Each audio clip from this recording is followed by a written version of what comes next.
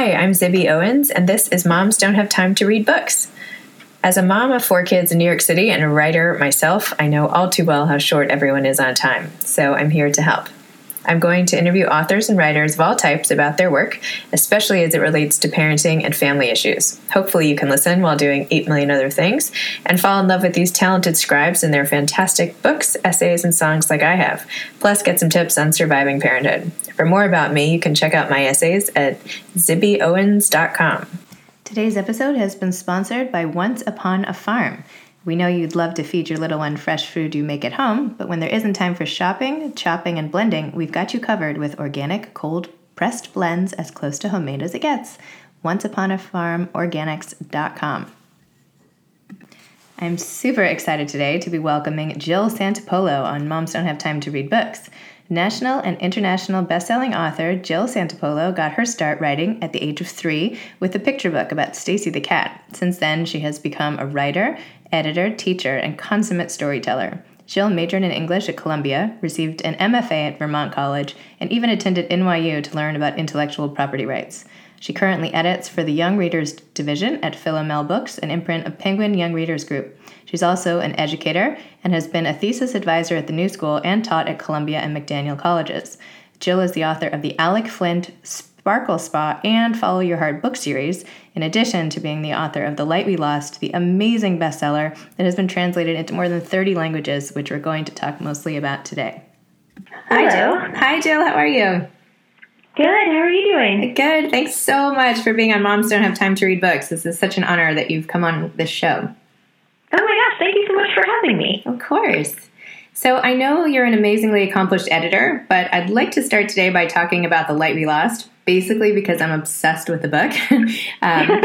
As you know, I direct messaged you on Instagram after finishing it, and I was like sitting on my bed sobbing and clutching my chest, and you were nice enough to respond to me. In fact, the book moved me so much this morning, I was telling my husband the plot when he asked me who I was interviewing today, and I started crying again, and he was like, wait, oh, no. He's like, this was the fun beach read you recommended to Mike DeFlorio last night?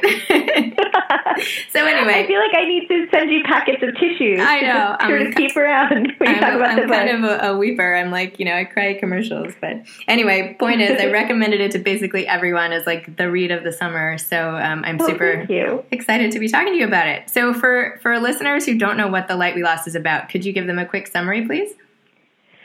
Sure. I'll give a super quick one, which is it's the story of Lucy and Gabe and the way that the two of them meet and connect deeply, and then what happens over the next 13 years as they come in and out of each other's lives. And there are secrets, and there are betrayals, and there are some sexy scenes. And it's basically a story of love and loss and personal connection. Your depiction of being heartbroken in this book is just so spot on. In the little discussion questions in the back of the paperback, you had answered one of the questions that your own heartbreak was actually the impetus for this story. So I was just wondering if I could totally pry into your personal life and find out, could you tell me more about what happened to you that sparked this beautiful page turner? Maybe something you haven't shared before. Sure. Yeah, I hadn't realized when I wrote the story, or when I wrote that about this story, that I would get asked about my love life a lot. Sorry. I'm used to it now. No, it's great. I'm totally used to it and comfortable with it. Because you know what? I feel like part of writing a story like this is connecting with people about love and loss and life, and I'm happy to share. So basically, I had been in a relationship for about 3 years, and it was the relationship that I thought was going to be the one I was in for the rest of my life, and I had sort of imagined our future together, and I was all in, and then the relationship just kind of exploded for a number of reasons, and even though I probably should have seen it coming, I didn't, and I was just shattered. I mean, I had never been this much of a mess in my life, and have not since. And since I'm a writer, the way I kind of process anything is by writing. So I started writing this sort of series of vignettes about this woman, Lucy, who was also going through a breakup, and her story isn't my story, and she's not me, but I sort of had in her created a kind of friend to go through a breakup with, and also a way to kind of explore what I was feeling at that time. So people ask me a lot if my book is autobiographical, and plot by plot point, no, it's not autobiographical, but I do like to say it's emotionally autobiographical, because a lot of the things that Lucy feels in this book are things that I felt at various points in my life, and wrote about them here. And do you feel like the writing helped you? Did it help you through that time? I do. I absolutely do. I feel like it gave me perspective. It gave me a way to kind of understand what I was feeling and what I was going through. And it also took about 4 years to write, so I think, time helped as well. But by the time that the book was done, I think I was in a much, much, much better place than I was when I started writing it. So how long from the time of your explosive breakup to right now has gone by? 6.5 years. Okay, so you've got some perspective at this point. Yeah. That's good. So if someone reading this book has a relationship in their past that this book reminds them of, that's as intense and sort of this once-in-a-lifetime type of love like Lucy and Gabe's, what would you tell? Would you tell them to go back and chase after it after writing the story? Or do you feel like Lucy kind of made a wise choice in the decisions that she made? Oh, man. I think Lucy made the only choice that she as a character could have made. And I think that that's kind of how it is with everyone. Like, there are different things that are important to all of us. And I think that for Lucy in this book, her career was also important to her. And a lot of the decisions that she made so that she could further that piece of who she was. Yep. So, I think so much about life, and it's one of the things that I kind of was realizing when I was writing this, is about making choices based on what's important. And I feel like there are some times in your life when it's important to follow this love, because I feel it in my bones that this is something I need to do. And other times you feel like that's actually not what's important right now. This person was important to me for a really long time and shaped who I am in various ways, but that was then, and other things are important to me now. It's also easier to look back, right, and say, oh, I should have done this at that time. But at the time, you have the choices in front of you, and you don't have, like, every choice in the world. Like, this is what's going on, so. Yeah, well, and I think that, we make the decisions we do at the time because they're very much in that moment. I mean, even things like where you're going to go to college, if you're going to go to college, what job you're going to take, you make those decisions at a particular moment in time because of, who you are leading up to that moment. And I feel like the decisions Lucy made, she made because of who she was leading up to those moments. In the book, you talk about hearth fire relationships versus wildfire relationships. And can you explain the difference for listeners? Yeah. So wildfire relationship in the book is a relationship that kind of it makes you crazy. It takes over your life. It becomes the thing in your life that kind of scorches everything else in its path because that's the only thing that exists. And then hearthfire relationships are kind of the ones that are stable and solid and there, but maybe not quite as explosive or crazy making. So if you had to pick just one of those to have in life, which would you pick? Can I pick the third one that they talk about? Yes. I know, the combination. I know. I'm like very black and white. I'm sorry. There's the bonfire, which I think I think for me is the ideal, where it feels like it's exciting and could kind of get bigger and is powerful, but also is safe. Yep. That there's the excitement there, but there's also a bit of sanity as well. Okay. Okay, I'll stop talking about your love life now. Sorry. So, you started the book on 9/11 when Lucy and Gabe were in a Shakespeare class at Columbia, and you have said that you were in a class that day as well. And then when Lucy decides to work in program development for kids' TV after graduation, you write in the book, "I couldn't help grinning. It was a job I'd been crossing my fingers over for almost 2 months before I got it. The kind of job that I'd started thinking about soon after the towers fell, after I admitted that I wanted to do something more meaningful than advertising, a job that could reach the next generation and had the potential to change the future." So just a little about me. I was actually in a business school class myself that day, and I had worked in advertising and marketing before school.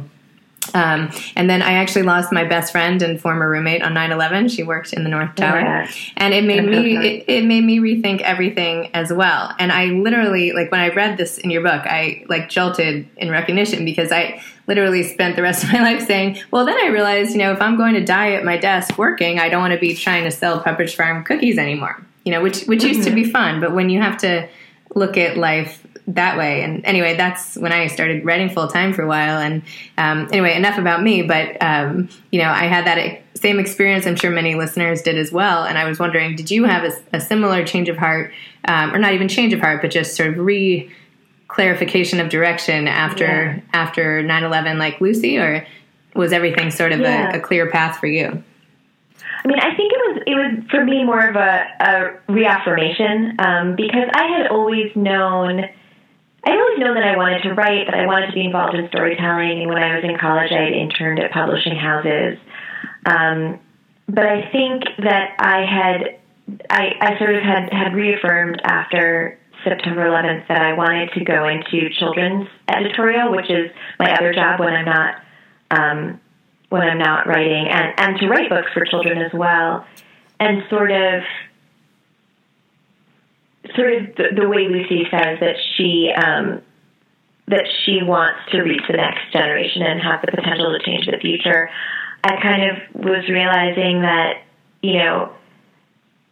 there are a lot of things in this world that I'm not particularly good at, but one of the things I'm okay at is storytelling, and that if that's the thing that I can do, if that's, I can use that to help hopefully make the world a little bit better than it was when I left it, or when I leave it than it was when I found it. And that was kind of the moment where I was like, all right, I want to write books for kids. I want to edit books for kids. I want to potentially open their minds to different ideas and different points of view and different things that I think are valuable for young readers to know in this world. And, I think a lot of my friends had similar kind of reactions that you and I had after September 11th, of saying, like, I want to be a doctor, I want to be a journalist, I want to be, a lawyer to help people. I think that,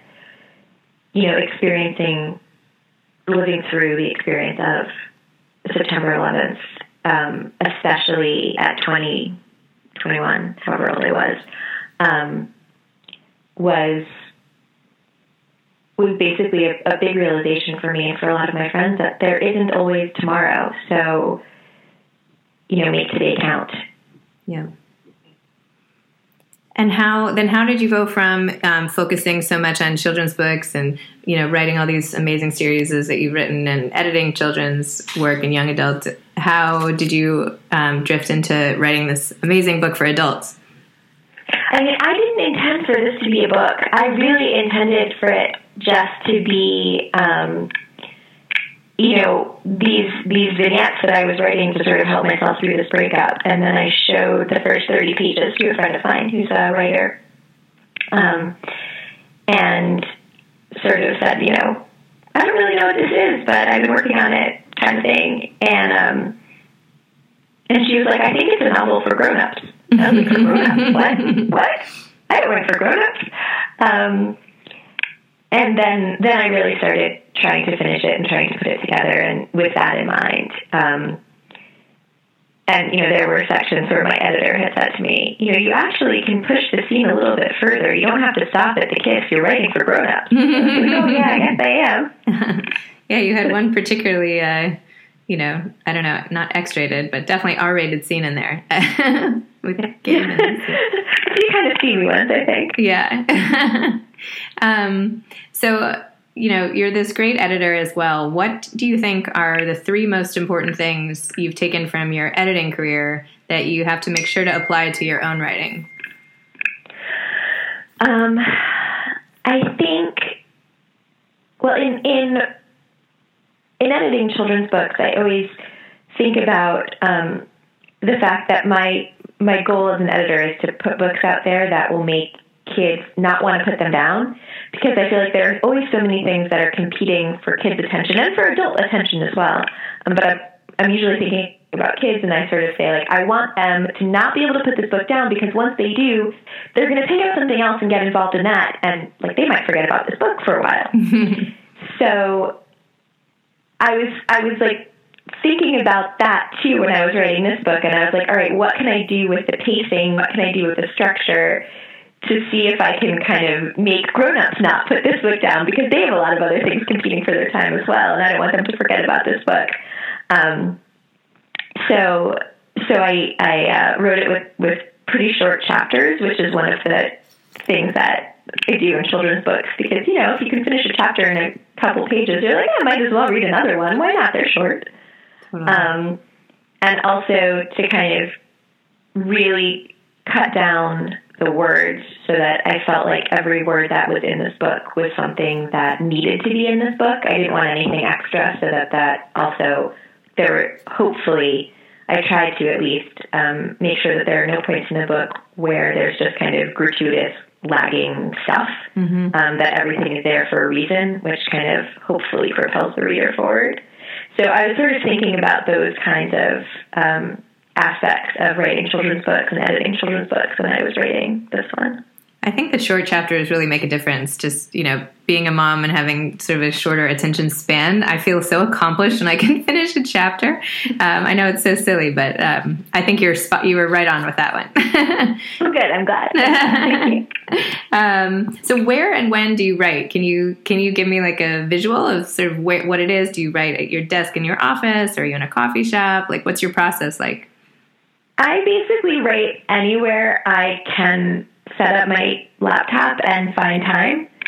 So, I was on a book tour earlier this spring, and I was writing in the airport. I was writing on the airplane. I have resorted, when deadlines are really looming, to writing on the subway. Wow, that's impressive. Pull my elbows in really small. Luckily, my laptop's not very big. I write a lot on my couch in my living room. Even though I have a little office in my apartment, I tend to write in the living room, not in the office, which, why do I have an office then? I don't really know. And I also like going on take a few days off and go out. My mom has a house on the east end of Long Island, so sometimes I'll just go there for a few days, and it's really quiet and write. So yeah, I'm pretty mobile as far as writing is concerned. As long as I've got a laptop and some time, there's a good chance I'll be writing something. And I saw, speaking of the East End, I'm out here as well. I saw that you were going to be one of the authors at Authors Night on August 11th out in Amagansett. Yeah, so I am. And I'm also, this coming Saturday, going to be at Book Harbor in Sag Harbor at, I think, 6 o'clock. And I'm going to do a Facebook Live there with Kara Price from Bellatrist. Awesome. So that's July 31st, right? July 21st. You'll be at. Great. July 21st, yeah. And then, August 11th on Authors Night. Well, I'll be at Authors Night too. I'll have a little booth. So, Awesome. Come say hi. Yeah, I'm going to do some live podcasts, so we'll see how it goes. And as you were saying about writing on airplanes, I'm trying to write a book myself right now, and for a while I was like, you know what? I think I'm going to write the whole thing on a plane. That's like the only time when nobody bothers me, and I can focus. So anyway. Yeah, I kind of hate now that Wi-Fi is available on airplanes because I know. it means I can do other things. I know. Like it used to just be I couldn't, so I could rate, and I didn't feel bad about missing out on anything. I try to say that the $20 Wi-Fi fee is going to prohibit me from turning it on. I could do it, but I'm not going to because I don't want to pay the money or something. So yeah, but then I learned that also you can use miles to turn it on. Oh. And I was like, well, miles, that's not even anything. That's not even whatever. No, I mean, I know, not that, I mean, I know. I'm any excuse. It's terrible. It's terrible. I don't need more reasons. Just one more question about the book. At the end of the book, you had a copy of All the Light We Cannot See on Gabe's nightstand. And I thought it was so interesting because I feel like I so rarely see references to other sort of more contemporary books in a book. What made you put that book in there in that scene? Well, I wanted the book reference to be. I wanted the book reference to say something about Gabe, and also to say something about the story, and also to say something about the time period that he was writing in. And so I wanted a contemporary book because I wanted it to be like he's a guy who reads what's coming out, as well as classics because, from the rest of the book, you kind of know that he reads a lot of Shakespeare and poetry. And I had just read All the Light We Cannot See, and I thought it was one of the most remarkable books that I had read in a really long time. And I think because it was about war and it was about survival, and it was about, the love between people who are not necessarily the sort of typical love story, but like a family relationship, kind of caring about each other.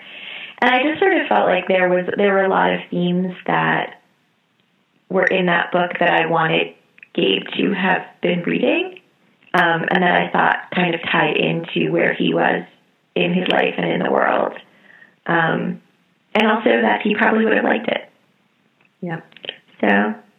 And I liked how you also included a playlist of songs to listen to when reading the book or discussing it at the end of the book, including Bruce Springsteen's "The Rising" and "Homeward Bound" by Simon and Garfunkel.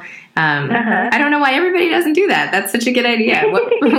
What made you include a playlist, and how did you pick those songs? A lot of those songs were songs that I was listening to while I was writing the book. Or songs that I found inspirational at various moments when I was writing the book. But I don't even know where I think there was someone who had asked me when the hardcover came out to put together a Spotify playlist for the book. And I thought it was such a cool idea. And I think it's on Spotify somewhere. And I liked the idea of trying to tell the narrative of the story through song, and also through songs that I had been listening to in the years that I was writing this book. So I kind of put it together, and I hope that the song lyrics and the song topics and emotions kind of follow the story a bit. But I like doing it so much that I actually have already started one for my next book so that it'll be ready. Oh, that's great. And tell me, I already pre-ordered your next book on Amazon, but before... Oh, thank you. That's nice of you. No problem. Before it arrives, can you tell me a little more about what that's about? I mean, I read about it online, but for the listeners here... Sure. So it's called More Than Words, and it's coming out February 5th, 2019. And it's about a woman whose father passes away, and then after she dies, she finds out all of these secrets that he'd been keeping from her while he was alive. And those secrets kind of change her perception of her childhood and of her relationship with him and of her thoughts about his relationship with her mother. And then it also changes how she sees herself fitting into the world and the kind of choices she makes as far as romantic relationships in her life go as well. Excellent. Can't wait for that. And there are actually 2 very small peripheral characters in More Than Words who are characters from The Light We Lost, because I decided I wanted all of my adult books to be in the same world of New York City. Oh, I love that. So, yeah. I was going to say 2 little crossover characters. I was going to say earlier, like, is there any way we could follow Lucy, after? And then I was thinking, I can't ask her. I mean, what's she going to do in a sequel? How could she possibly do a sequel to this book? It's like amazing, but I'm so glad because I feel like such a connection to your characters. I'm eager to see what where life goes for them. Where life goes with them. I've always said that if I did a sequel to The Light We Lost, it would be from Darren's perspective. Interesting. I feel like he's Darren. got a lot coming at him. Yeah. Darren's like a total trooper. He's like, he has to put up with a lot. I know, poor guy. So are you a fan of photography? Photography plays a huge role in The Light We Lost, especially with Gabe and the show and everything. Are you a personal fan, or did you think that was just a good literary device? No, I love beautiful photography, and I'm not a very good photographer, so I especially admire people who are able to really capture emotion with their photographs. Mm-hmm. I took a photography class in high school, and I had the best time, but even looking back, I was like, I didn't learn anything, did I? Not the teacher's fault. The teacher was great. I don't know. I don't have an eye for it, and I wish I did. But I do have framed photographs up in my apartment and stuff. I think it's I think there's something about the fact that it is capturing a moment in time in a real person's life, especially when there's a photograph with a person in it. Mm-hmm. I think there's something really, really remarkable about that. Yeah. And the fact that you can tell a story with just one image. Yeah. It's like, let's just forget writing books. No, I'm kidding. No, I'm kidding. So what is on your wish list going forward professionally? You have another book coming out. You're still obviously an editor, and have more and more, great children's books coming out, like Chelsea Clinton's book. And what's your, what's left for you? What do you want to do next? Oh man. I mean, I would love to just keep being able to do what I'm doing.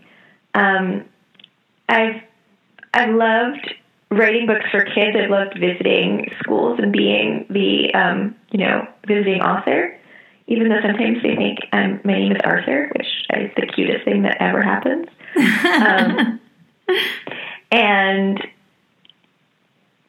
sort of, helping kids find their voices and their stories and encouraging them to share what they want to with the world. And I love working with authors and helping them, realize their vision for their stories and championing them and getting them out into the world. And I love writing books for adults. I love being able to explore sort of the parts of life that happen after you're 10 or 18 or whatever, where you get to think about careers and families and love and parents and as they get older and sort of your place in the world. And I've loved, especially with The Light We Lost, being able to connect with readers who want to tell me their stories about their first loves or, ways that they connected to the characters in The Light We Lost. So I just want to keep doing what I'm doing. And my wish list is I hope people like More Than Words. I'm sure they will. I can't imagine. I mean, I can't imagine that they wouldn't, but do you have any advice to aspiring writers?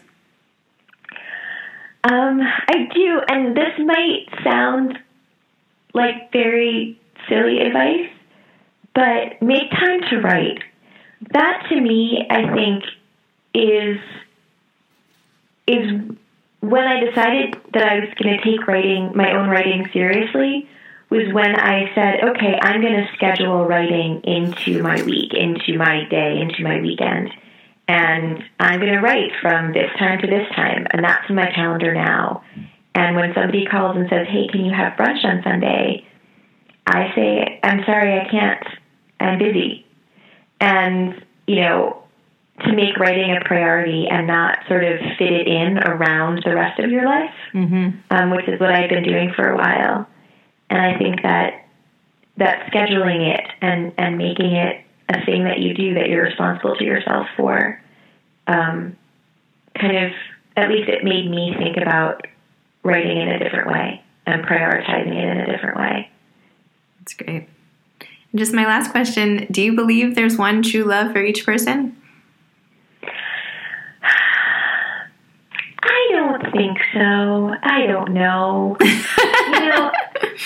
I think that a lot of us could probably be happy with a lot of different people. I think there are things about Gabe that made Lucy happy. There are things about Darren that made Lucy happy. And there are probably things about other people, like the scientist she met for 5.5 minutes in the book, that might have made Lucy happy too. And I think it just would have been a different life for her. And I think it really was about her making choices about what was the most important for her at that moment in time. So I think, I don't know, maybe for us too, that there are a lot of people that you can find happiness, and some people you probably connect with more deeply than others. I mean, I know that's been the case for me.